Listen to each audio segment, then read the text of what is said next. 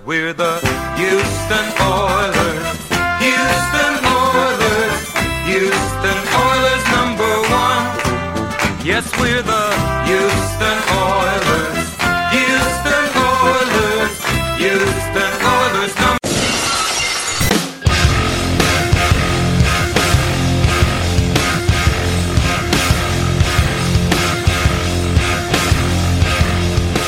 Hello, everyone. You're listening to Battle Red Radio. I'm Matt Weston. This evening, I'm joined by Scott Martin, as you know in Battle Red blog as L4 Blitzer.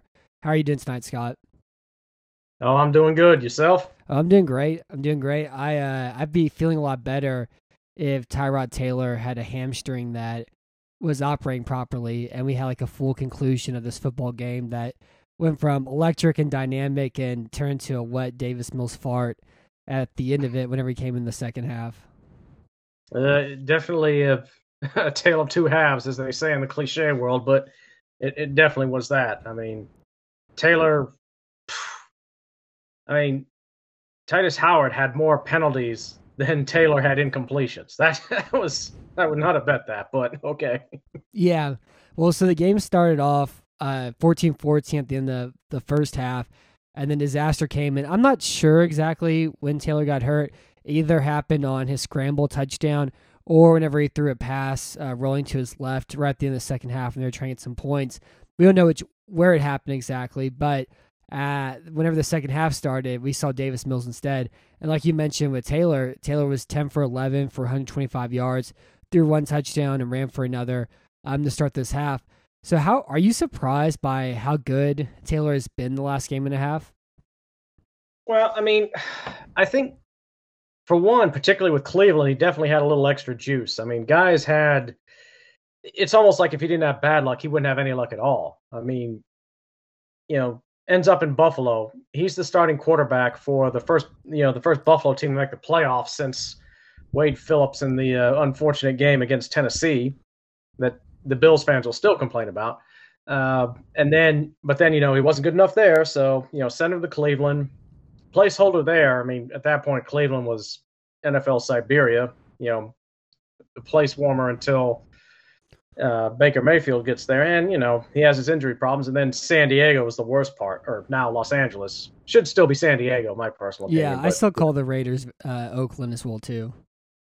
I don't know. I feel like, though, Al Davis, if he was still alive, would probably make a move to Las Vegas because that's an Al Davis thing. But the Los Angeles Chargers, yeah. But anyway, he goes there and has like one of the worst bits of medical malpractice I've heard of in the NFL, and then loses his gig to Justin Herbert. And the guys that replaced him, obviously all good players: Josh Allen, Baker Mayfield, and Justin Herbert, but dude's been given some bad breaks. So, obviously, say what you will about what's happened in 2021 with the Texans, the offseason, but, Taylor coming out and having 6 pretty solid quarters so far until his hamstring injury, I'm glad to see it. And I think with Cleveland, I wouldn't have pegged 10 for 11, a touchdown and a touchdown run, okay, but not how well he was passing against Cleveland. And it's just, injuries are just an unfortunate, part of his bio, but also just an unfortunate part of the game. So that just sucked across the board. Mm-hmm. Yeah, Taylor's been really interesting this season because there's kind of 3 known truths about Taylor. What he's best at is not turning the ball over and taking sacks. He had historically low interception rate with his time in Buffalo. He's difficult to bring down, but he's very conservative, and so he doesn't really make a bunch of big plays at all. He kind of plays in the structure of the offense. And then in Houston last week against Jacksonville, he had 4 enormous plays. Those 2 deep throws to Brandon Cooks. He had that cover 0 blitz touchdown to Pharaoh Brown, and he had that big scramble as well too. And that was really atypical, from Taylor. And then this week was a kind of more what you would expect, it was an efficient, short passing offense where, he was able to throw those slant routes against cover 4 well. They had that Casper screen to Philip Lindsay. His scramble is a result of Cleveland running a slant inside and them negating their pass rushing lanes. Him escaping to the right and scoring on that one as well too. But he's just been really accurate, especially in the shorter part of the field. It's just the big plays were kind of the big aberration, And we didn't see the big plays this week. Instead, it was kind of more in line with the structure of the offense and kind of really like, picking at that cover 4 defense that Cleveland plays. But yeah, he's been a lot better than I thought he was going to be entering this year. And he's been a lot better than he was in Cleveland, a lot better than he was in Los Angeles. And I would say even probably better than he was in Buffalo. Buffalo, he was really used as a power runner a lot. But like he never, Buffalo had a really good offense, like a really good rushing attack whenever Rex Ryan was the head coach, but he destroyed their defense. But Greg Roman really kind of got the most out of him. And so he's been playing like a comparable level that he did in Buffalo, but I think his passing's been better. He just doesn't have the same like impact in the run game now though. Yeah. And I think too, I mean, being conservative, just kind of going within, at this point, he's a known commodity. He is what he is. But Texas or Houston Texans have given him that great opportunity because the expectations were low and the Texans kept lowering the bar with what the franchise was doing. So anything he was going to do was gravy. And I think coming out with that, generally conservative play, which, he's not going to be the dynamic playmaker that Watson is, and just kind of take what you can get. But there's something to be said for that too. I mean, you don't hit a home run every time you go out to, up to bat, and you're not going to throw a touchdown every time you throw a pass. And there's something to be said for just playing smart, which for the Texans, especially this year, whatever success they're going to get, it's going to have to be from, they bring in all these veterans. Well, hopefully they have some veteran guile and, understanding of what works and what doesn't. And that's whatever success they're going to get, that's what's going to be. And I think Taylor at least has been a good quarterback in that system. Different world. I mean, I'd love to have him as a backup, obviously, to Watson before, everything that's transpired. But yeah, and I mean, and we knew too, like he was going to be the starter this year. Like they signed him after Watson asked for the trade, but it was also like before the sexual assault allegations came out as well too. But it was expected from the start, and like he was the perfect backup quarterback for Watson. Like we always kind of joked around the fact that Watson's backup quarterbacks were, AJ McCarron and guys that don't really run the same offense at all that Watson runs. And now they have that in Taylor too. We had our first listener question was from @TexansDoc, who writes for the Toro Times, and he's a good Texans person out there. Make sure to follow him on Twitter. And he asked, does Houston win this football game with Tyrod Taylor? That's a hard one. I mean, it especially with Cleveland's defense, I think it was throwing them off guard what we were doing and how successful we were. And I'd felt coming into this game, particularly after the disappointing loss they had at Kansas City, a game, kind of a revenge game from the playoff game they thought they should have won. And then opening day, they were leading Kansas City, and then they let that one get away. I mean, granted, Kansas City's all sorts of talent, so, no shame in losing an Arrowhead to them. But I felt like coming in, they might have some trouble early on trying to get their feet under them. And they did. I think if the second half had evolved, it's possible he still is throwing very well, but I think the bigger factor is that the Cleveland run game was just starting to beat up the Texans front. I mean, when you had Taylor, at least kind of keep a shootout, but Cleveland was just going to pound and pound and pound, and the Texans were breaking. I can't remember the exact time of possession for the second half, but, I think Cleveland pretty much had that one in the bank until the game was all but out of reach in garbage time. So, yeah, the only thing that would have changed, I guess, with Taylor is that they don't give away 3 points, that Mills interception. And I think they can play it could have been more of a shootout sort of game. And Cleveland's defense is kind of weird right now, where it's ultra talented. There's no question about the defensive talent they have, but they really haven't pulled together and been a well executed defense just yet. And even going back to last year too, I know they add a bunch of players this offseason, but going back to last year, their defense was below average. Still a lot of talent, but they couldn't fully execute. And so I think this game would have been closer. But yeah, I agree. I think Cleveland would have won anyways. I don't think the Texans win this game with Tyrod Taylor. And like you mentioned, the run game was too much, and Baker really kind of found the holes in the coverage after that first interception that he had. And he only had 2 incompletions this entire game too. And so I don't really see a world where they score 34, 37 points against Cleveland. and I think they would have lost anyways. But we didn't get to really find that out at all, and that was the most disappointing part about today's game. It wasn't necessarily Houston losing or anything like that. It was just how much of a drag that second half was, and watching Davis Mills play football.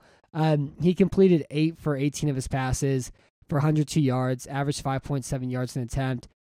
Tyrod Taylor averaged, I think, 11.2 around there. He had 1 turnover, took 1 sack. He fumbled once and threw 1 touchdown. His QBR was 9.8. Tyrod Taylor's was 94.7. And there was just numerous, just awful throws for Mills this game. That 3rd and 6 out route, his first possession, was terrible. The interception size on 20 was terrible. The deep throw to Cooks up the middle of the field was abysmal. He also had a complete lack of awareness too. It was horrifying. That hit he took from Grant Delpit was murderous. That he took from Jadeveon Clowney was where he was just completely crunched by him too.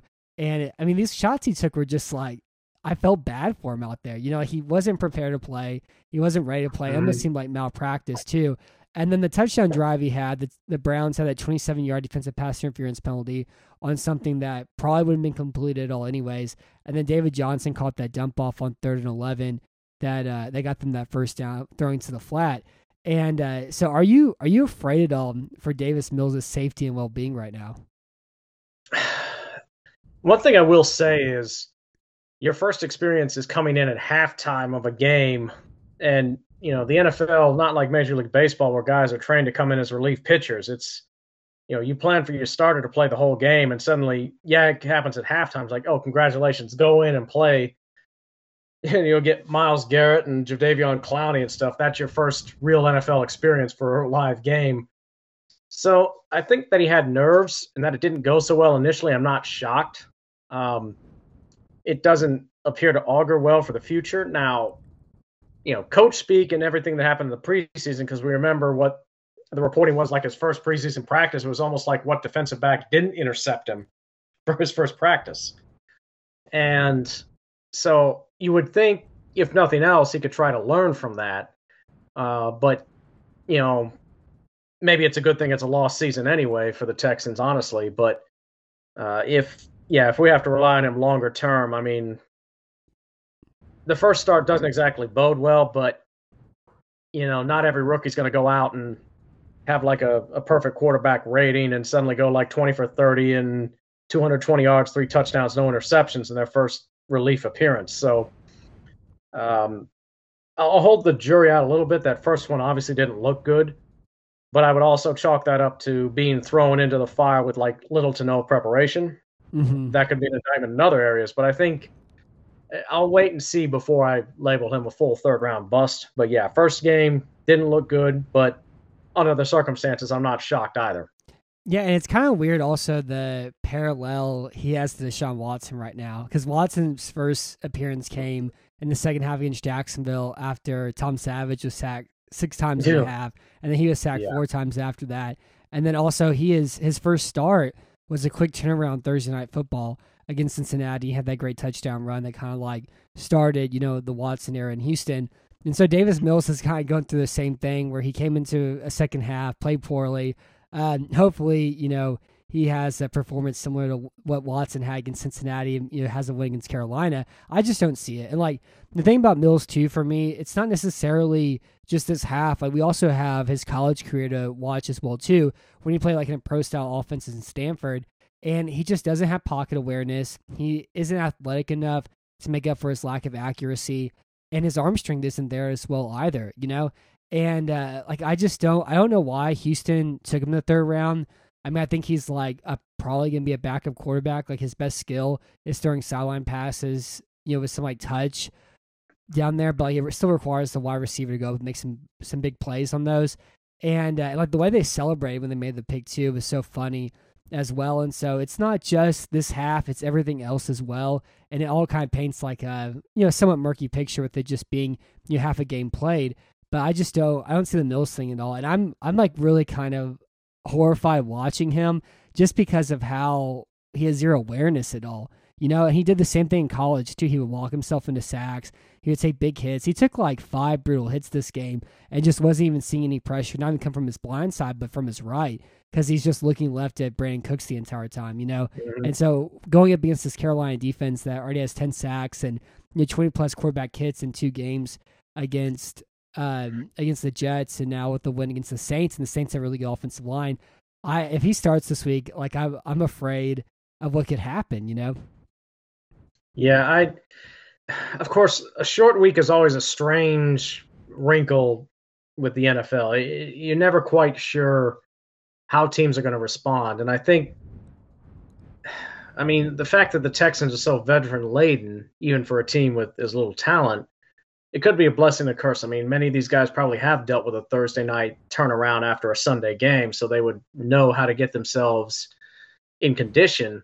But also that short turnaround, I mean, being a little bit older and a little more, more treads on the tires, as it were, and a little more worn down, the recovery time is going to be a little more difficult too. So it's going to be a strange one. But, based on the sample I've seen from Mills, yeah, I'm not thinking, wow, this is going to be a great third-round pick for the Texans. Let's see how this one evolves. But, yeah, I'm not thinking this start is very encouraging. So, a little bit of and hamstrings aren't something that usually heal very quickly. We'll have to see, what happened with it and how things move forward. But, if Tyrod Taylor goes Thursday, okay, but I'm not holding out a lot of hope for it. I mean, obviously we'll have to see what the medical staff says, but yeah. We'll have to see. And we saw QD too. Like QD lost the entire season because of a hamstring issue. Anthony Walker with the Browns got hurt the hamstring last week against Kansas City, and he's on the IR. He's gonna miss up to 6 weeks, and it's kind of the soft tissue injuries that are nagging like this are kind of weird. You really have no idea when he may or may not play. Like Taylor could play, I guess, on Thursday hypothetically, or he could miss 6 weeks. We really don't have an idea right now. But I think it's I feel like it's safe to assume that we're going to see Davis Mills against Carolina on Thursday, and I'm concerned for his safety and well-being.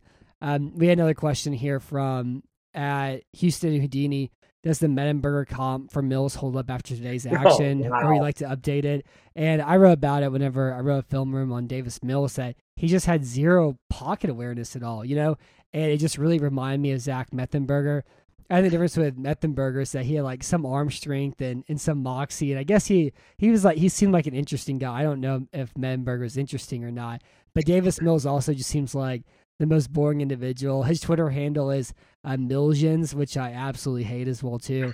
And we'll see what happens. I mean, with him, and maybe we see a little more personality from him, whatever else. And you can coach like pocket awareness, and Pep Hamilton's a great quarterback coach, and maybe they can do a better job with him. But right now it's scary. It's scary, and I would stick to that comp. The only upside I see in Davis Mills for Thursday whatsoever is that Tim Kelly has done an extraordinary job the first 2 weeks of the season by running like a really efficient passing attack. I know there was concerns about him, coming into this year as offensive coordinator as like a half-hearted attempt to appease Watson, and like his comments too that he needs to run the ball more this year. But really, he's done a really good job using stacked sets to create open throws. I like that Casper screen he ran today was awesome. He took that drag flat repass option and stuck a wheel route on it to Brandon Cooks. He ran it last week as well too in an interesting way and was able to hit kind of like a deep route on it too. They had that glance route from RPO to Nico Collins to start the game too. And again, like Taylor only had one incompletion that first half, and he's done a really great job coordinating a very efficient passing attack. And I think like they have a good like run pass balance. Like 26 carries from Mark Ingram in week 1 was a result of being up and being able to kind of kill the clock out. And today I think they had a really good like 50-50 balance, and they have to run the ball a little bit in order for the rest of their offense to work by how much play action RPOs that they run.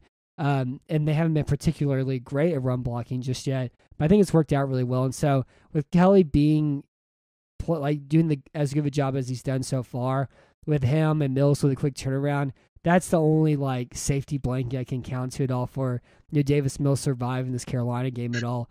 But that being said, like I think there's a chance they score 6 points and Mills doesn't make it through the game. Always possible. I mean, I'll echo that on Kelly. I think even last season after, Bob was purged and the concerns were like, is he going to be too much of a O'Brien acolyte? But I think, last season it was at least smart enough to know, okay, the only way I'm going to move forward is just put the ball in Watson's hands, spread sets, and just not try to force the run game any more than necessary. We don't have much of a run game. Just use what you got. And you could maybe look at it again that he's at least knowing what his personnel are, knowing what he can and can't do, because he can't really run the same offense he had with Watson last year for this year. So I think that just speaks well for him that, okay, he knows what we have and what we don't have, what we can do. So, I mean, yeah, knowing Mills' limitation, I'm not expecting to turn him into a miracle worker, but I would echo that. I think Kelly will get him as good a position as possible on a short week with knowing Mills' limitation. So, yeah, I would agree with that. We have another question from Asmith Grandma. What is his awareness in Madden based on today's performance? I'm going 33.3 because it's half of 666, and it's fitting for the team's culture and how Mills performed this week. I'm still surprised that the team is still going to go with 3 6th-round picks. Yeah. I feel like that's going to change before draft day. There's either going to be 4 or 2, but we can't stay at 3. I would say that, but also we caveat it too with dude's first real live game experience, and you're throwing in at halftime against, in theory, a pretty dangerous pass rush, which, not exactly the way you want to get broken into the NFL. It'd be a little different, coming in relief in Jacksonville versus going against Cleveland at the dog pound. So, I understand the rating for this one, but, let's see if he learns a little bit more. I'm not expecting it to suddenly turn to Patrick Mahomes, Tom Brady level in 3 days, but we'll see what happens. But yeah, just on this game alone, it would be about as low as you can get in Madden. So yeah, I think they go I haven't played Madden since 2009. I heard they're a lot more brutal with their ratings, so I think you could see a 33 in there. The next question we have is from @TexansDoc. He said that are there any realistic options for Davis Mills or beyond Davis Mills for Thursday night?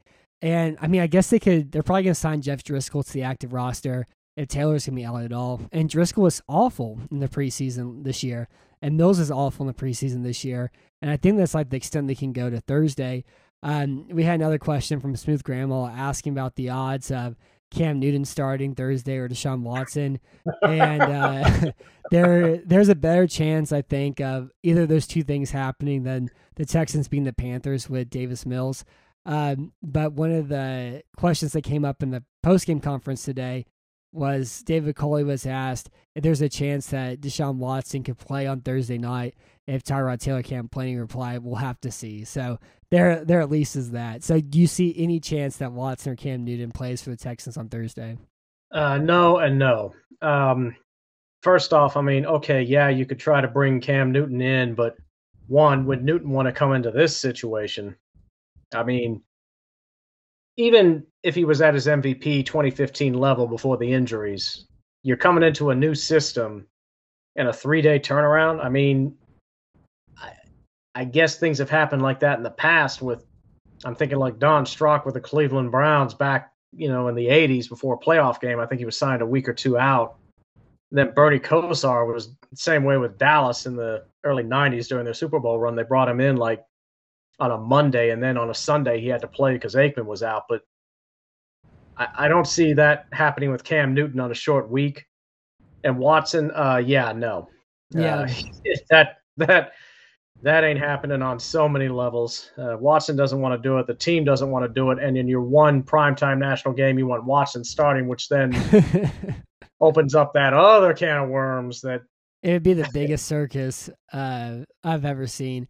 And the thing about Cam Newton too is I know whenever he was cut by New England, there was a lot of I don't know, pandering for him to sign for their team, that sort of thing. I could see him being a backup quarterback. For Baltimore, for example, but I guess they're happy with McSorley and they don't want him. But Cam hasn't been good for 3 years, and I love Pete Cam Newton. He's one of the most electrifying quarterbacks I've ever watched. He was so much fun, but his arm doesn't work anymore. Like he doesn't have like an actual like full range of motion at all. And he's been inaccurate, and he's older and he can't do things against the blitz anymore at all. And so like him getting cut from New England, I don't think was all that surprising.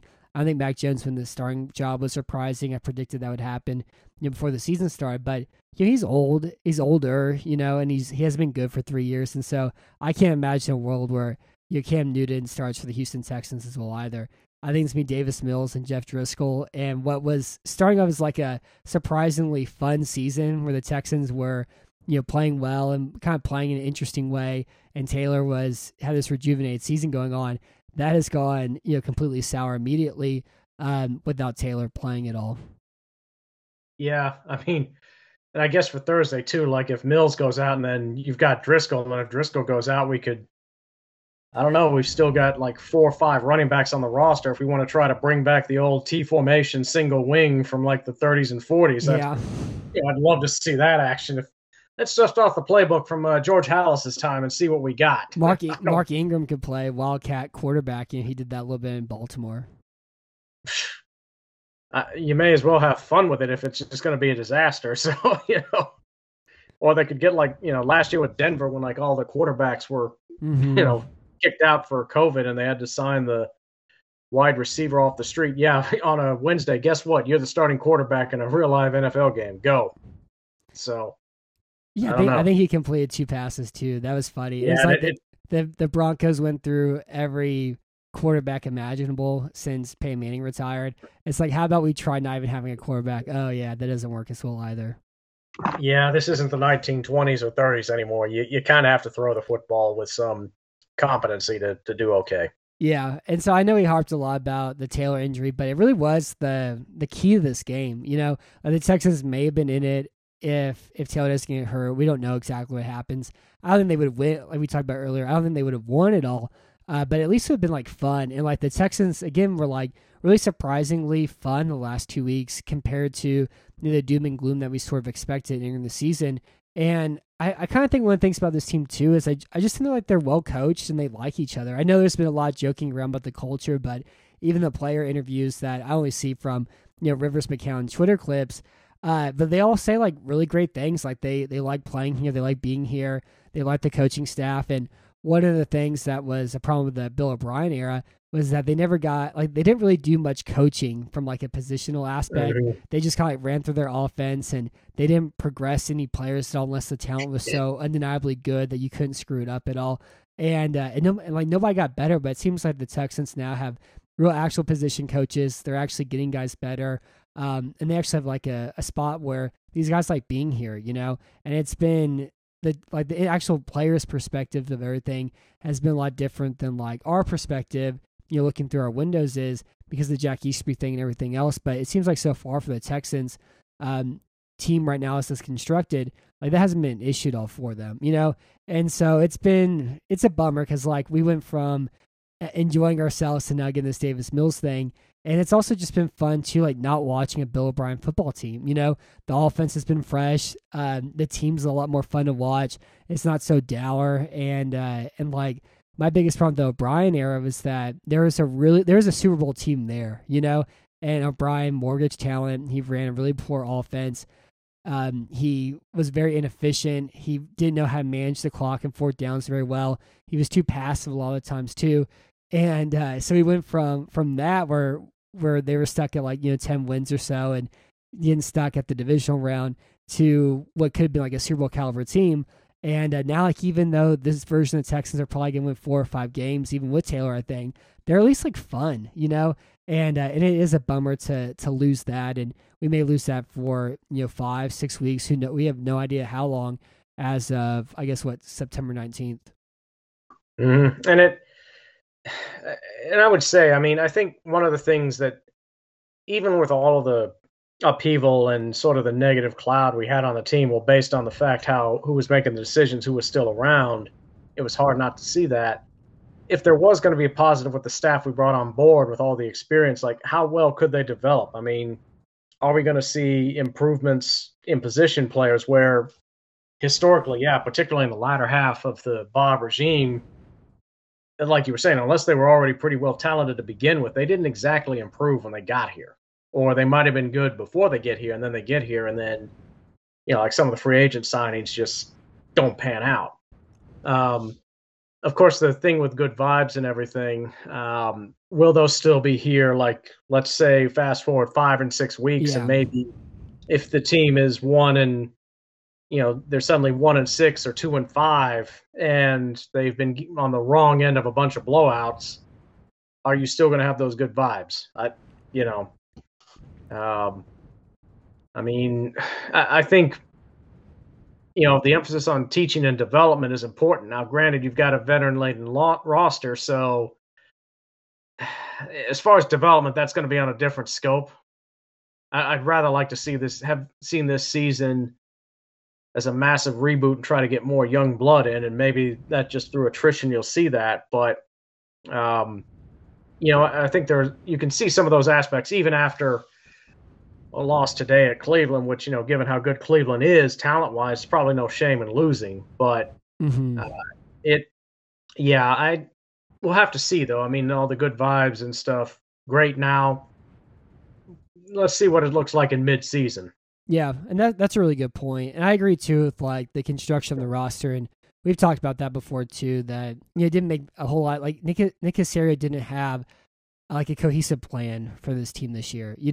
Whether it was trading picks or trading up in the draft or restructuring contract or signing a bunch of veterans, or even right now, too, where they're having guys like Greenard and Brevin, Jordan, and Scotty Phillips like on the inactive list, and you're playing older players instead. Like, I understand they're trying to win football games, but you would still like to see like a more of a youth push movement. And so it's weird. It's like we don't really know if the Texans thought, like from a front office perspective, they were going to be good this year, or what their actual kind of plan was for the season. So it'll be interesting to see what happens in week 7 if they're 1 and 6 or whatever else, whenever they actually start playing some better teams. Like they play Cleveland this week too.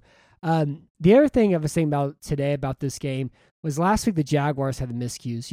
They had the 10 penalties, they had the 3 interceptions, they had the 6 drop passes, they had a head coach who's never watched an NFL game before in his entire life.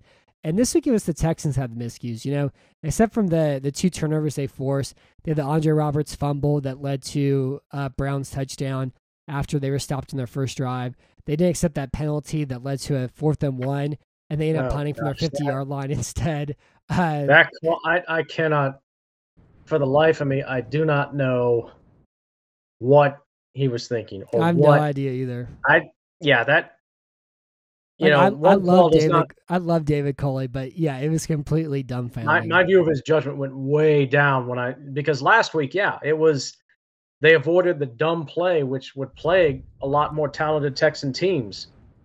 And they just played smart. And if you saw that your opponent was screwing up, I mean, the Texans last week were good enough. Like, we'll keep screwing up. We're not getting any way. And particularly if the Texans are going to have any modicum of success on the field, they're going to have to play that smart football. I mean, you maybe say, well, perfect, but you can't have the dumb penalties. You can't have the stupid turnovers, and you can't have those dumb calls. Now, it didn't burn them in the short term. I think that was a drive where they got a turnover afterwards, but just the idea that. And it's process over results too, like even though they got the turnover, they didn't get the turnover because of the bad decision they made. You know what I mean? Like, even though that it didn't hurt them on that drive right there, they still have points on the board potentially if you convert on 4th and 1, And you had a college football game where a team got jobbed out of a down. So they were punting on what was 3rd down, but the officials told them it was 4th. And then you see a game like this where, okay, you don't take the penalty, but it's a 4th and 1 inside your opponent's territory. And if you decline it and you're in that situation, then it's expected that at least you're going to line up in a formation and really try to draw them off sides. Yeah. They didn't even bother with that. Well, and even too, if you don't want to go for on 4th down, you still have 3rd and 10. You know what I mean? Yeah, and that's just decline the penalty, and you can get a shot at 3rd and 10. Yeah, and okay, maybe you don't make it 3rd and 10, but at least you can understand. Oh, I wanted the down. You can then go after the execution, but it's like it's going to be hard enough for this team as it is. Yeah, you don't need to help the opponent. Mm-hmm. Exactly. that call just, and having survived the Bob era and then, some other parts of Texans history, that call still just flabbergasted me. I don't know what Culley was thinking. Well, he said it earlier this year, too, after a preseason game where they kicked all those field goals. And he said, well, I just kind of go with my gut. I don't really care what the analytics says or whatever about it. It's like, yeah, I guess so. You know what I mean? But it's like if you have a 75% chance of converting 4th and 1, that's better than the risk of, 30. They got 30 yards of field position because the punter kicked into the back of the end zone. You know what I mean? And so rather than have a chance to extend a drive, get points against a team that has a lot more talent than you do, has a better team than you do, where you're playing close, like every drive, every possession is precious. You have to maximize each one, especially whenever like you're the underdog like they are in a 13-point. They're the 13-point underdog this game. You have to maximize every drive, and they didn't do it there. And it's just because of like his feelings, at the time. And so it was completely ridiculous. Yeah, and I understand gut versus analytics. It's one thing, okay, if you did this and you were inside your 35-yard line, okay, got it. I would still probably try 3rd and 10 again. But that just blew my mind on so many levels that we would do that. Yeah, I'm just thinking about that scene in Office Space when they beat up the copier. That was David Culley punting on 4th and 1 today. Man, yeah, that just... that wasn't the telltale that wasn't going to be our day, but, that's just like, wow. We had such high hopes after Jacksonville, when you embarrass Urban Meyer, which is always a good thing for everybody, if you can embarrass him. And then you just, that call, I don't know. Yeah. Yeah, we had a question from Ask with Grandma. Should you accept the offsides penalty to have 3rd and 10, I guess it would be, or just punt on 4th and 1 from the 49? Personally, I would have just gone for him 4th and 1. I wouldn't have declined the penalty and had 3rd and 10. I would just gone for him 4th and 1, I would agree too, or at least try to draw him offside. And Clowney's good jumping off sides, Yeah, you line up and you try to get them to jump on a 4th and 1. I'm okay with that. And if they don't, fine, whatever. You want to take the delay, okay. But yeah, either that's one of those. Either if you're going 4th and 1, you better at least line up to go for it, or you take the extra down, and then 3rd and 10. Given how Taylor was passing in that first half, 4th and 1 Taylor on a read pass option, I'd have taken my chances easily. Mm-hmm. And then, on a 3rd and 10, the way he was playing in the first half, I like my chances too. Yeah, I agree with that. And also, this is a team that's invested a ton of money and resources into their offensive line. You would expect that you could get enough of a push for Taylor just run a quarterback sneak, and get that 1 yard there as well too. But yeah, the Texans had the miscues this week, and I really think they have to play a perfect game. They have to be the team that doesn't make mistakes. They have to tackle well. They didn't tackle well in all this game either. Mm-hmm. They had the Mills interception as well too. That kind of crushed them, and they didn't want to tackle at certain points of this game as well too. They were so tired of it. But yeah, I'm there's with Taylor, I still think this is probably a 4 or 5 win team. I wouldn't change my preseason prediction, except for the season's gonna be a lot more fun than it was going into it. But if you have a little bit of a talent difference, and you're able to play a perfect game and play smart and play, competent and not be the team that makes the mistakes. So you can win games like that. And we've seen Texans teams, win games like that, like they did in 2018 when they had that really great run defense, And but whenever you have this sort of situation, you can't play games like today and win. And we ended up kind of really killing them in the second half, though, the first half.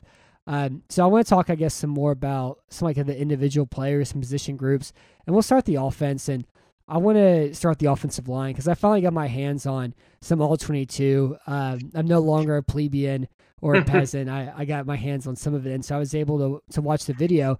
And the offensive line last week, I wouldn't say was good, but they're at least physical now, where they were creating first level movements and that they wouldn't do it all in years prior. They couldn't block the second level at all. But whenever you're moving a defensive tackle 6 yards off the ball, that covers up a lot of mistakes, and you can get 4 or 5 yards off of it. Their power run plays worked well. Their outside zone plays didn't work very well. And in pass protection, they were good at making their individual blocks, but they really struggled picking up stunts. And in this game, I saw like similar issues at the second level in the run game. They didn't run the ball particularly well for this game either. And pass protection, I was really surprised by how well they did. Aside from that Delpit blitz and Klein had a quarterback hit, and then Tunsil went out briefly, and Jaron Christian came in and had that holding penalty on Myles Garrett. They really did a great job today at holding up really well in pass protection, and they weren't giving up the free blitzers like they did the week before too. And so that's a big sign of development in just 1 week, just being able to pass up pass around twists and stunts, because Cleveland really doesn't blitz all that much at all. And so I was I wouldn't say surprised, but it was like really encouraging, and it was really like great to see like a Texans offensive line just not be like a complete atrocity like they had been at times last year too. And they weren't like a net negative. Like they didn't lose their game because of the offensive line. Clowney, Malik Jackson, McDowell, and Garrett didn't crush them, and they played really well today. Yeah, I mean, and part of it too, last week, they weren't getting the big yards running, but they were able to run the ball. I mean, there's always a philosophy, and I think Bill Parcells would always echo it, that it didn't always matter how many yards you rushed for, but how many attempts you were able to do. So if you were able to get 30, 35 attempts a game, that meant you were in a position where you could try to run the ball at least. Mm-hmm. Under the previous regime, sometimes I think they force-fed that to the detriment. But, for the Texans, when the game was still competitive, they weren't, aside from Taylor's scrambles, I mean, if nothing else, the run game was still going to keep you honest to try to set up for the pass, play action pass. So, and you got a power back like Ingram, who, okay, he's not going to break the runs he was a couple of years ago, but if he can still slam ahead for 3-4 yards a pop, that's at least positive yardage. And especially if you think about last year's run game, which there really wasn't much of a run game, if the line can improve enough to where they can at least make the running game enough that you have to worry about it for setting up play action, then that's probably going to be the best way to go. And I mean, a front like Cleveland, you're probably not, unless you catch them on a bad day and you're on a real good day, you're probably not going to go for 150 total yards rushing on that front. But I agree with that. And I do think this is a offense that needs to run the ball. You know what I mean? Even if they're not running it well, just because of how they use play action, the RPO game, they have to at least run the ball a little bit to get the threat of it. And Tyrod Taylor's not a quarterback who you want throwing the ball 45 times a game. You want to throw the ball, 25 or whatever, 30 or whatever, and just run more like a efficient attack. And so they just can't block the second level, And once they start blocking the second level, the run game will take off a lot more. But until that happens, they're going to be kind of stuck too. Because I guess I'll say another nice thing first too. Max Sharping had a really good block on that screen pass touchdown. The Texans are always just awful at making that block on screens, and he actually made one. I couldn't believe it. And him and Justin Britt have worked out pretty well together as far as when they're double team blocks too. It's been encouraging to see.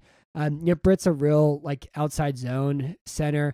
I think Sharping probably is too, but Howard's awful at outside zone. Tunsil's okay at it, I guess. And Marcus Cannon was better last week than I thought he would be. And so I'm excited to watch the video from this game too to see how exactly the run game did. Kind of the negative thing I had to say is it's just with Laremy Tunsil, just kind of cracks me up because this fan base just loves him so much, and they love Laremy Tunsil more than their own mother for a lot of them. And because of they're so adamant that trade was good. That trade wasn't good. That trade was absolutely terrible, giving up 2 first-round picks and a second-round pick for him, and also given the contract that they have, they have so much resources to invest into this one position, and that one position doesn't make an entire offensive line as well either. But Tunsil will never make the alley block on a screen pass. I've seen him try to make that block 30 times, and he can't make it. And today, whenever he missed it, he was actually slamming the ground in agony, in frustration that he can't get to the alley ever in time. And it really is, it's unbelievable. And Roderick Johnson was able to make that block last year a few times, which was cool to see. And the other thing about Tunsil that cracks me up is they have him against Garrett. and they were chipping for him, you know? Like that's the whole point of having Laramie Tunsil is that you don't have to chip whenever you have elite pass rushers going against them, and they're not going to ruin your day at all, you know? And so they had David Johnson chipping on Garrett Tunsil, and that just made me upset, you know? It's like, why even have Tunsil at all whatsoever if you're still going to chip and help out there? Well, I mean, I guess part of it, you have to have some justification for what was one of the worst deals in Texan history. I think we know which one was the worst by far, but and part of it could just be like, in theory, it should be one-on-one. Okay, you're on an island, you deal with him, and we go from there. But that may be just a case of like Kelly actually doing the coordinating thing. It's like, we could have some problems on that side. We're still going to send him anyway just to mitigate. Because, I mean, and I think if you're thinking Cleveland Texans, you go back a ways when like Joe Thomas and J.J. Watt had some of their epic battles. And there were times that Thomas would like flatten Watt, but then there were times Watt got the better of him. And you should kind of let him go one-on-one. But I think that may just be, coaches have to accept you play with what you got. You see the limitations, and whatever you think is going to help you win, do it. If that means chipping, even though it's like I thought we paid a king's ransom for this guy to be in an island. Well, do what you got to do. Yeah, I mean, he's also like last year against Garrett. Garrett got him a few times, and he had a sack against him, like a 3-man rush too. I just want to see it. Like I just want to see him go 1-versus-1 and get another receiver out there running. You paid this guy to do that. You gave up all those assets for him to do it, and so I see where you're coming from on it. I just don't want to see anybody ever chip for Laramie Tunsil from the principle of it too. The other thing I want to say about the offense is that Brandon Cooks is just like a really good wide receiver.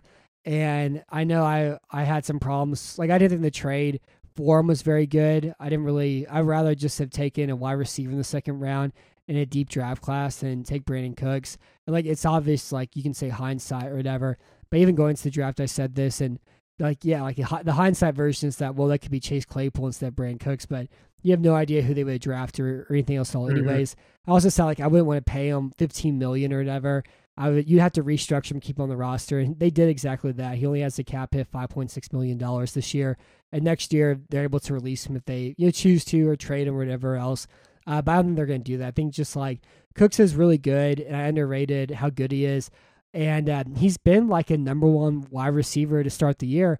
Like I always saw him more of as like a 1B. Like you have him and another guy, and like that's what will kind of carry you. Like him and Will Fuller were like a good combination on paper, and he needed somebody else with him. But this year he's carried the passing workload.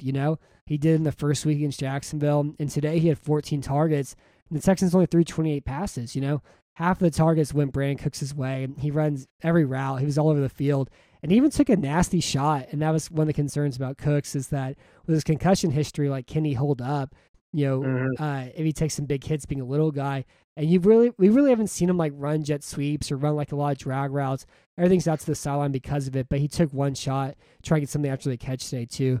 But overall, like, Cooks is really good, and I underrated him, and it was my own, blind judgment and the hatred in my heart that blinded me about Brandon Cooks.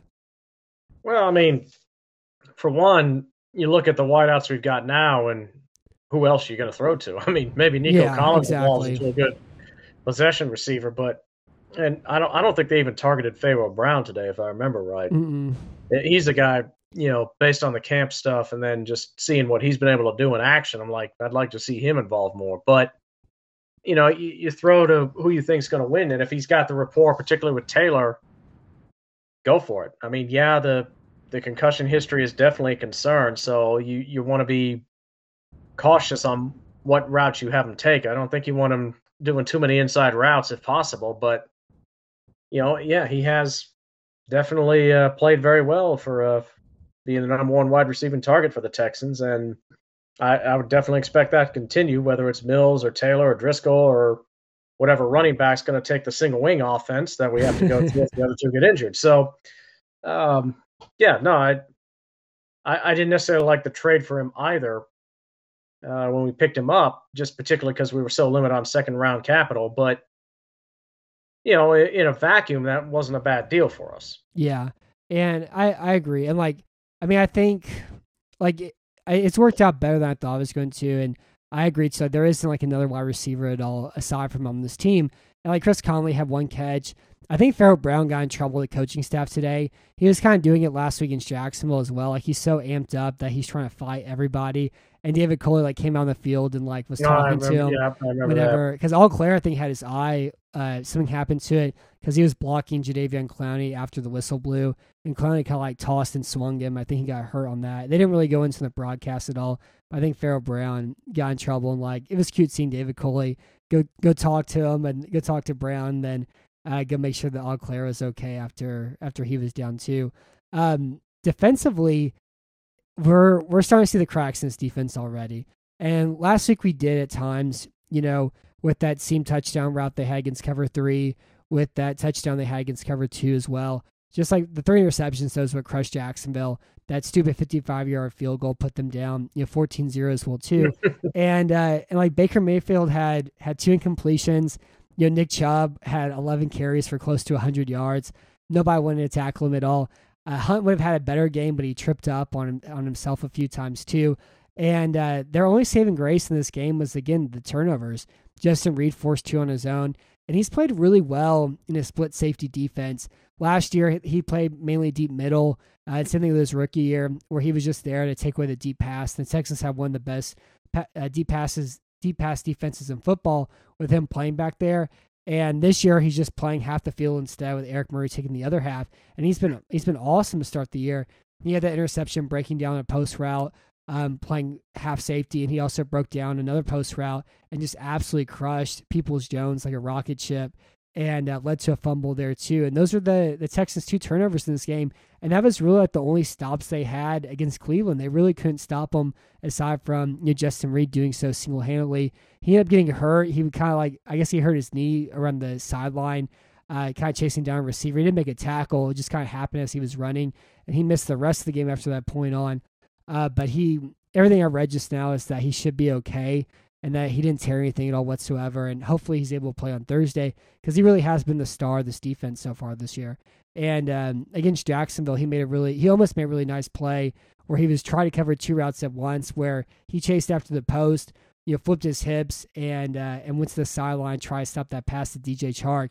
But Lawrence's arm is too strong, so he'll put it past him. And I think he's been the best part of this defense so far this year. I wouldn't disagree either. I mean, now that he's taken the interception lead from Vernon Hargreaves, but big play, Vernon Hargreaves. Yeah, I think with the defense, though, I mean, yeah, and you don't read too much into preseason, but the last preseason game, I recall, and at that point, it's kind of the dress rehearsal, and no less a person than Tom Brady himself was carving up that defense left, right, and center. I mean, and with the cover 2, we know the flaws in it. They're the seam routes. If you can't get pressure from the front 4, then there are spaces for the taking. Yeah, in theory, if you can keep doing those consistent drives, well, if you've got a quarterback that only has 2 incompletions plus an interception, and that's it for passes that he threw that didn't get picked up by his own teammates, you're not looking very good defensively. And, I think, and the saving grace is going to be the turnovers. And turnovers are such a fickle mistress, because if you take away the 5 turnovers we've had this season, has our defense really improved from last year? I don't know. Yeah, that's a good point. And we were expecting, I know you wrote about it too, and I wrote about it, that the turnovers are going to be better this year. You don't force 9 turnovers and have 3 interceptions.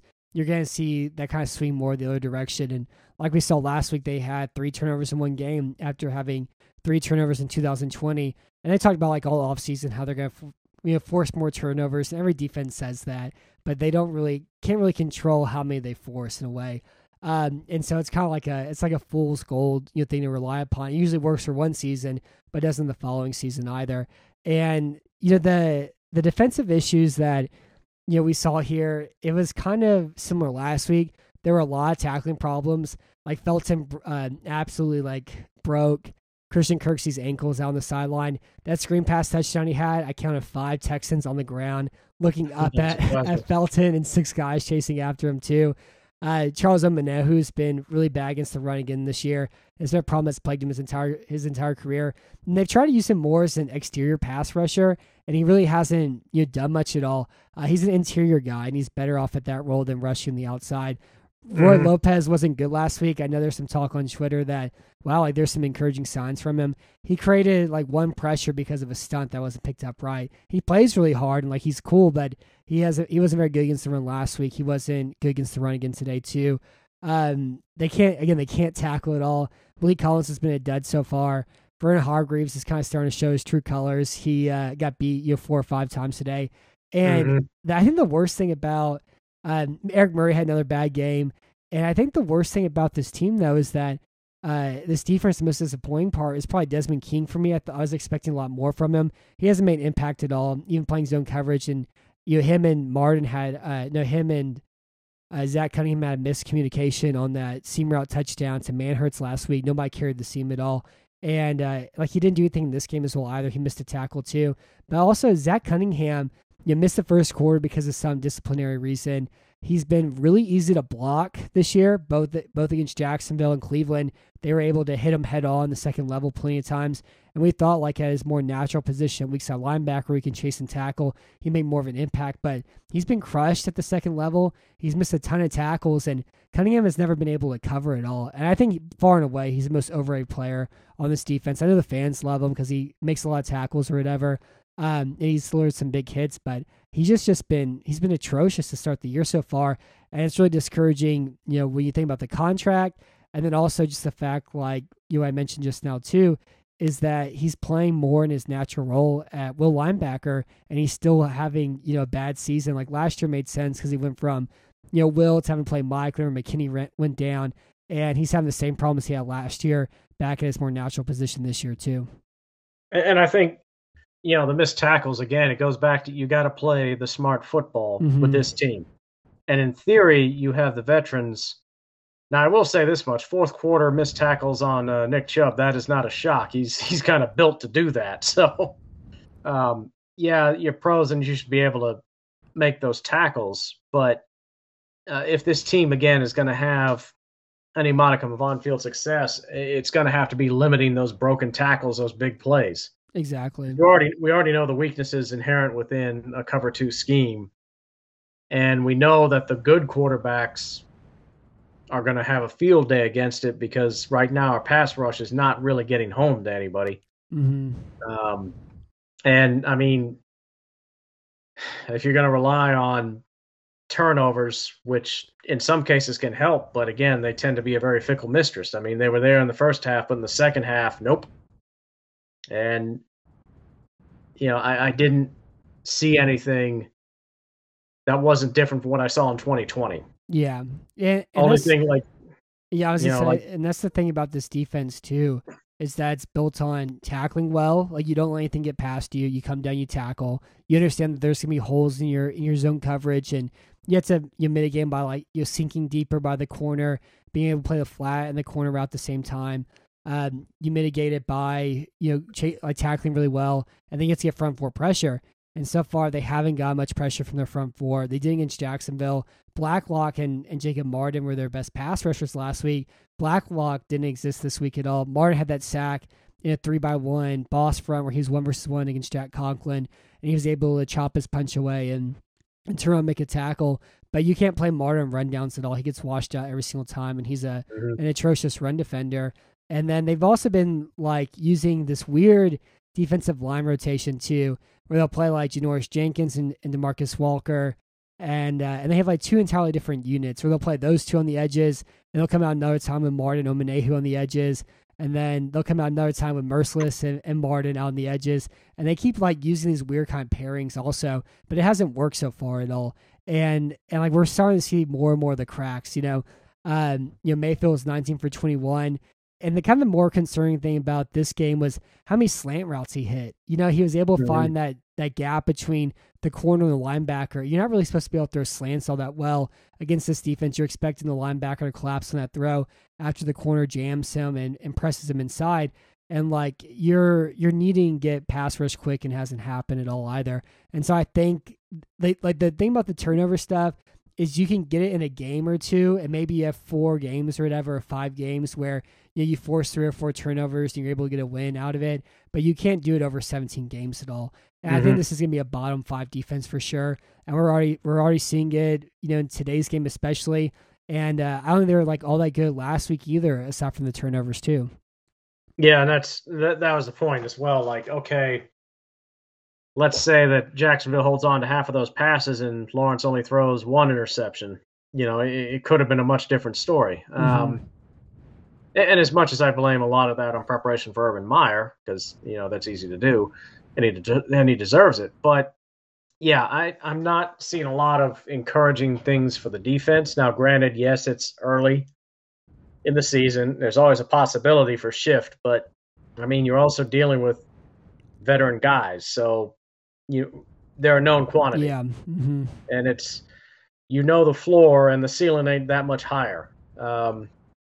If we had a bunch of younger guys, I'd probably feel different. And I think I made some comments on this, but moral victories. If this was a young team, young emerging guys, if it was a young squad, and it went and lost only 31-21 at Cleveland with that type of performance, I'd feel okay. I'd take the moral victory.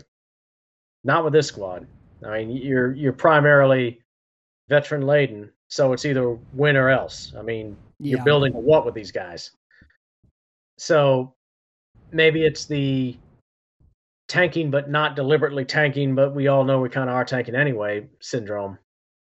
But it was just kind of painful to see, not that they lost to Cleveland, but the way that it came about, particularly second half. Obviously the injury to Taylor, injuries happen, but it just kind of seemed like the dumbness from 2020 returned. And it's going to be bad enough with the team you've got, and you're not going to have. And then the danger is not only are you losing, you're just going to be boring doing it. Yeah, exactly. I mean, last season there was a degree of entertainment, and historically with Texans teams, when they lose, they generally tend to be very creative on how they get there. It tends to be usually like, wow, that's kind of impressive the way you lost that. This one just seems like second half was just very dull. Can't move the ball. The other team's pounding the rock. That just doesn't make for a lot of excitement. That's going to make for a long, long 2020. Yeah. 2021 too. And that was like what was such a bummer about losing Taylor also. Like they were at least fun to watch, and they were doing interesting things with Taylor. And with Mills, I don't know how much of that we're going to get, if we're going to get it at all, whatsoever. Do you have any bright spots at all from the defense now that we've kind of murdered them about the fact they can't tackle and there's plenty of holes in the zone coverage?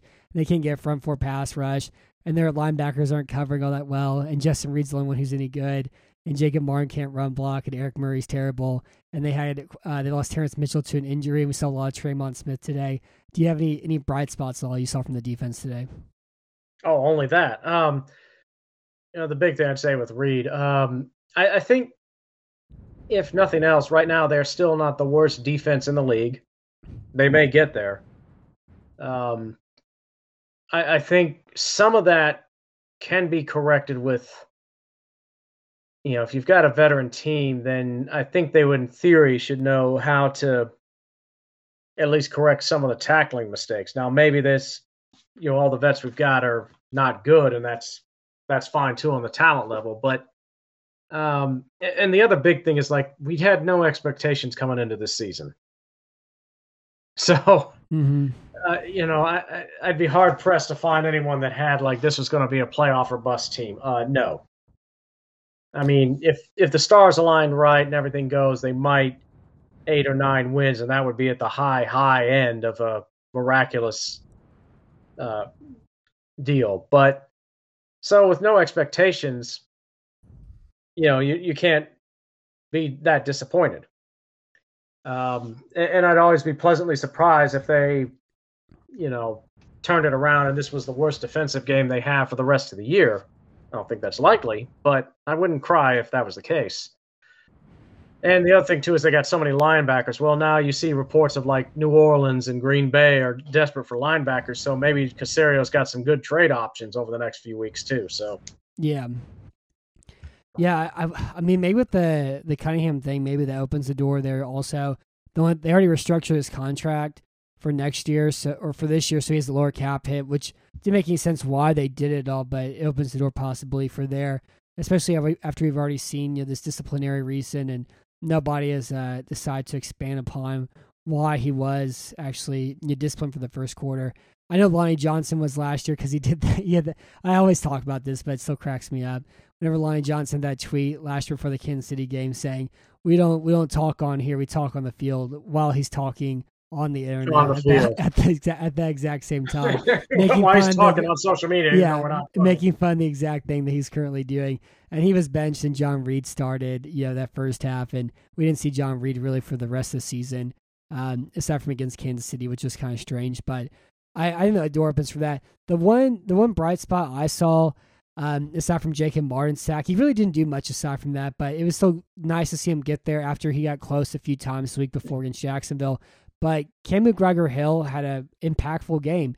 They don't really blitz at all, and you can't really blitz very much to the cover 2 defense unless you're using zone blitzes, but then you're dropping Roy Lopez into coverage, which was something that they did in week 1 too, to keep that alive, bringing back flashbacks of Brandon Dunn dropping into coverage against Derrick Henry, being the flat route defender against Derrick Henry in that tight end's loss when Henry had that 70-yard reception.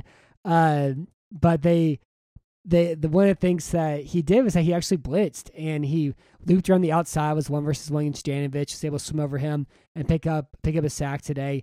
And then he also had 3 tackles for a loss too. He read the play well and was able to jump some gaps, make some tackles in the backfield. And he's the guy playing the strong side linebacker as a little bit smaller guy. And you kind of typically see him play the role that Cunningham's playing. And he's been, I would say probably better than Cunningham has to start the year too. And Kirksey was pretty rangy. He made a lot of screen tackles last week, and he made that one tackle on the sideline, missed on Fenton. He had that reverse tackle, but he had the face mask penalty that gave him 15 yards. But I think Kirksey's been okay. I don't think either of them have covered very well at all.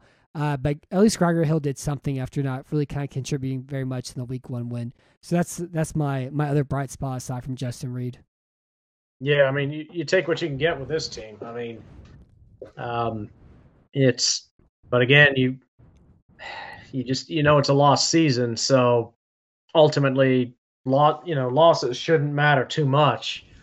You would like to see quality play, smart play, and if they're going to get out talented, okay, they're going to get out talented. But I think what made this one a bit more painful was just the dumbness that we thought was in the previous regime reared its ugly head. Mm-hmm. And, sometimes yin and yang with teams, but you can't be dumb against more talented teams. Unfortunately, especially the road slate for this team, they're going to lose the talent battle. Yeah, I completely agree too. So injuries-wise, they lost Taylor, they lost Reed. It sounds like Reed's maybe able to play on Thursday. He didn't suffer a major injury. Amendola had a hamstring injury. Nico Collins left the game. Auclair had that eye injury. And Terrence Mitchell had concussion. And so now they're going to play this week against Carolina. Carolina's been, absolutely murderous as well too. And I joked around about the Watson thing, but the schedule is about to get really tough. And that's kind of the hardest thing about the NFL. It's just how many injuries happen. It's it's a violent game and violence leads to injuries. But they play Carolina on Thursday. Then they play Josh Allen in Buffalo. Then they get New England at home. Then they play the Colts. Then the Cardinals. Then the Rams. And then they play the Dolphins. Then the Titans. Then the Jets. And if Jacoby Brissett's the quarterback, it really doesn't look like they have a game that may be winnable until they play the Dolphins, And the Jets game is definitely winnable. Zach Wilson's been trying to do pull off the impossible every single play, and he had three pass attempts and 3 interceptions. In his loss to New England today too. So it looks like it's going to get it looks like it's going to be really awful for the next 5 or 6 weeks or so here. And without Taylor around also, it's kind of like what you alluded to and mentioned earlier, that not only are they just they were bad in the second half, but they were very boring, and that's kind of like the good thing about the first game and a half was just how much fun. I kind of felt like how I felt whenever Watson played that New England game his rookie year, where they went toe-to-toe to him. They lost because they couldn't play quarters against Brandon Cooks, and he had that toe-tapping catch at the sideline that set that game-winning play from New England. But it kind of felt similar to that game, where Houston had no expectations for them to win. They were the severe underdogs, and not only that, but like they were playing with them, and it was a lot of fun. The offense was interesting, and it was efficient and everything else. And unlike that other one, this one, they couldn't find their slipper at midnight, and it got awful, pretty quickly too. But yeah, it's the concern for the next few weeks without Taylor is it's not only are they probably bad, but it's probably boring, and the schedule is going to be absolutely gruesome too. Yeah, and I mean, when you win at Jacksonville, then you don't have the morbid fascination of, the Texans go 0-17. Jacksonville seems to have the mantle for that one right now, which would be really funny in so many ways. But it's going to get tough for this team. I mean, it's possible somebody doesn't take them very seriously, and the Texans, play much even smarter than they did against Jacksonville. Because I think the best thing for the team is if they, can avoid the dumbness they had today. But if they play smart, they generally don't turn it over, and they force you to beat them. Yeah. And teams can do it, but that's generally pretty hard. That takes a lot of work. All the coaching cliches, whatever. But if you're playing against a team that doesn't beat themselves, you're gonna have to work a lot harder to beat them. Yeah, and also Carolina this week has the talent advantage as well. They've nailed their defensive drafts the last 2 years. They're horrifying. They hit a lot. They have high impact players, and I haven't watched their game yet from today, but Darnold had a really good stat line again. Their defense was gruesome against Zach Wilson in that week 1 game too, and so they're gonna have to play in similar fashion. And we had some breaking news that Tyrod Taylor will have an MRI tomorrow. We'll know more then, but for now he's not gonna play Thursday night. And Davis Mills is getting his first start. And as Tim said on Twitter, you call it Thursday night football. I call it tequila night football. Who's going to need more tequila, Davis Mills or us? So, yeah, it's a drink your dead grandpa scotch night football is what it is on Thursday. I don't know if I'd waste the good stuff on that game. You might just want to go with Johnny Walker Red or something in a mixed game. That's a good point. Yeah, drinking out of a dog dish. Yeah. Now, admittedly, again, the one thing I will say, Thursday night games are always a strange beast, though, and a short turnaround can always do strange things for teams. So I'll be curious to see how it plays out. I think I know how I'm going to pick this one, but I think coming into the season, Carolina seemed like one of those maybe we could win, but historically we don't do well against them. And now, at least their first 2 games, albeit against weak competition, or in case of the Saints, they may have just had such a letdown after the emotional high from last week that they were due for a pounding. But yeah, Carolina's coming in with a lot of momentum, good young talent. For now, it seems like they're doing what the Jets couldn't with Sam Darnold. Darnold has played pretty effectively in the last 2 games, and the prospect of going against this secondary, especially if Reed is not 100%, I don't think Darnold's quaking in his boots very much. I think he might be, if he's crying, it's tears of joy. So we'll see. And my concern about Darnold was that we already saw him in a bad offensive line, and they pass protect not very well against the Jets, but they have a very good offensive game. There's a lot of screen passes, and Darnold done with a lot of interior pressure. He just had that deep touchdown pass and that post route to Anderson against a 2-high safety shell there.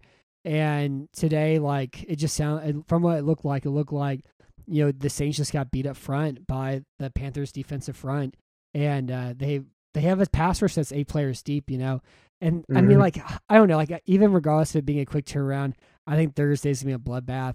And I also think part of it too is Houston doesn't tackle well, and Carolina has McCaffrey. They have DJ Moore. They have guys who break tackles and are really hard to bring down. And we've seen Zach Cunningham against Christian McCaffrey. It doesn't go very well. And so I just want it to be fun at least, but I'm not expecting that. I'm praying for Davis Mills every night this week. A lot of few candles for a soul or something, but we'll see. I mean, every game's different, but We'll take it from there. Yeah, well, sounds good. Well, that's our show for tonight. Thanks for coming on, Scott. If not, I was going to do this by myself and play by myself instead. And I did that once last year in that game against Cincinnati, and it came out well enough, But it's a lot more fun talking to you, and you were great tonight. And we'll be back on probably Wednesday. We'll try to do the Week 2 NFL preview instead of on Thursday, so that way we can get ahead of it with the Texans-Panthers game on it too. But until next time, I'm Matt Weston. Thank you for listening to Ballard Radio. Thank you for being on tonight, Scott. And also, make sure, if you're listening, read Totally Not Fake News. It's incredible. It's been great every week. It was the best Texans offseason content, especially in the doldrums of summer. And there's a lot of fun things in there, like what is Bill O'Brien's actual name, the Nick Caserio Raptor as well, too, how Jack Easterby and Caserio operate. All these things that you didn't know about, you'll know whenever you read Totally Not Fake News. All the news that may or may not be fit to print, but we'll print it anyway. Yeah, sounds good. Well, I'll talk to you soon, Scott, and thank you for listening to Ballard Radio. All right, appreciate it, Matt. That sounded good to me. I thought it was pretty good. Hey, it's Kaylee Cuoco for Priceline. Ready to go to your happy place for a happy price? Well, why didn't you say so? Just download the Priceline app right now and save up to 60% on hotels. So whether it's Cousin Kevin's Kazoo Concert in Kansas City, go Kevin, or Becky's Bachelorette Bash in Bermuda, you never have to miss a trip ever again. So download the Priceline app today. Your savings are waiting. Go to your happy place for a happy price. Go to your happy price, Priceline. Another day is here, and you're ready for it. What to wear? Check. Breakfast, lunch, and dinner? Check. Planning for what's next and how to save for it? That's where Bank of America can help. For your financial to-dos, Bank of America has experts ready to help get you closer to your goals. Get started at one of our local financial centers or 24/7 in our mobile banking app. Find a location near you at bankofamerica.com/talktous. What would you like the power to do? Mobile banking requires downloading the app and is only available for select devices. Message and data rates may apply. Bank of America NA, member FDIC.